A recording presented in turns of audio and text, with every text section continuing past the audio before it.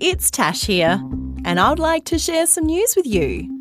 Today is Tuesday, and the date is the 16th of July. I have a question for you. Do you have a favourite superhero? If you do you like dressing up as that superhero? Well, can you imagine dogs in superhero costumes? It sounds a bit funny, doesn't it? But over in a country called the United States of America, some dogs have been dressed up in some weird and wonderful costumes, all for a good cause.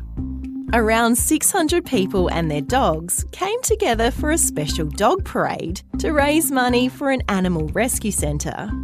A dog named Reggie dressed up as Superman, while a dog named Sir Ruffles came as a king. Even some of their owners decided to wear matching costumes. How cool!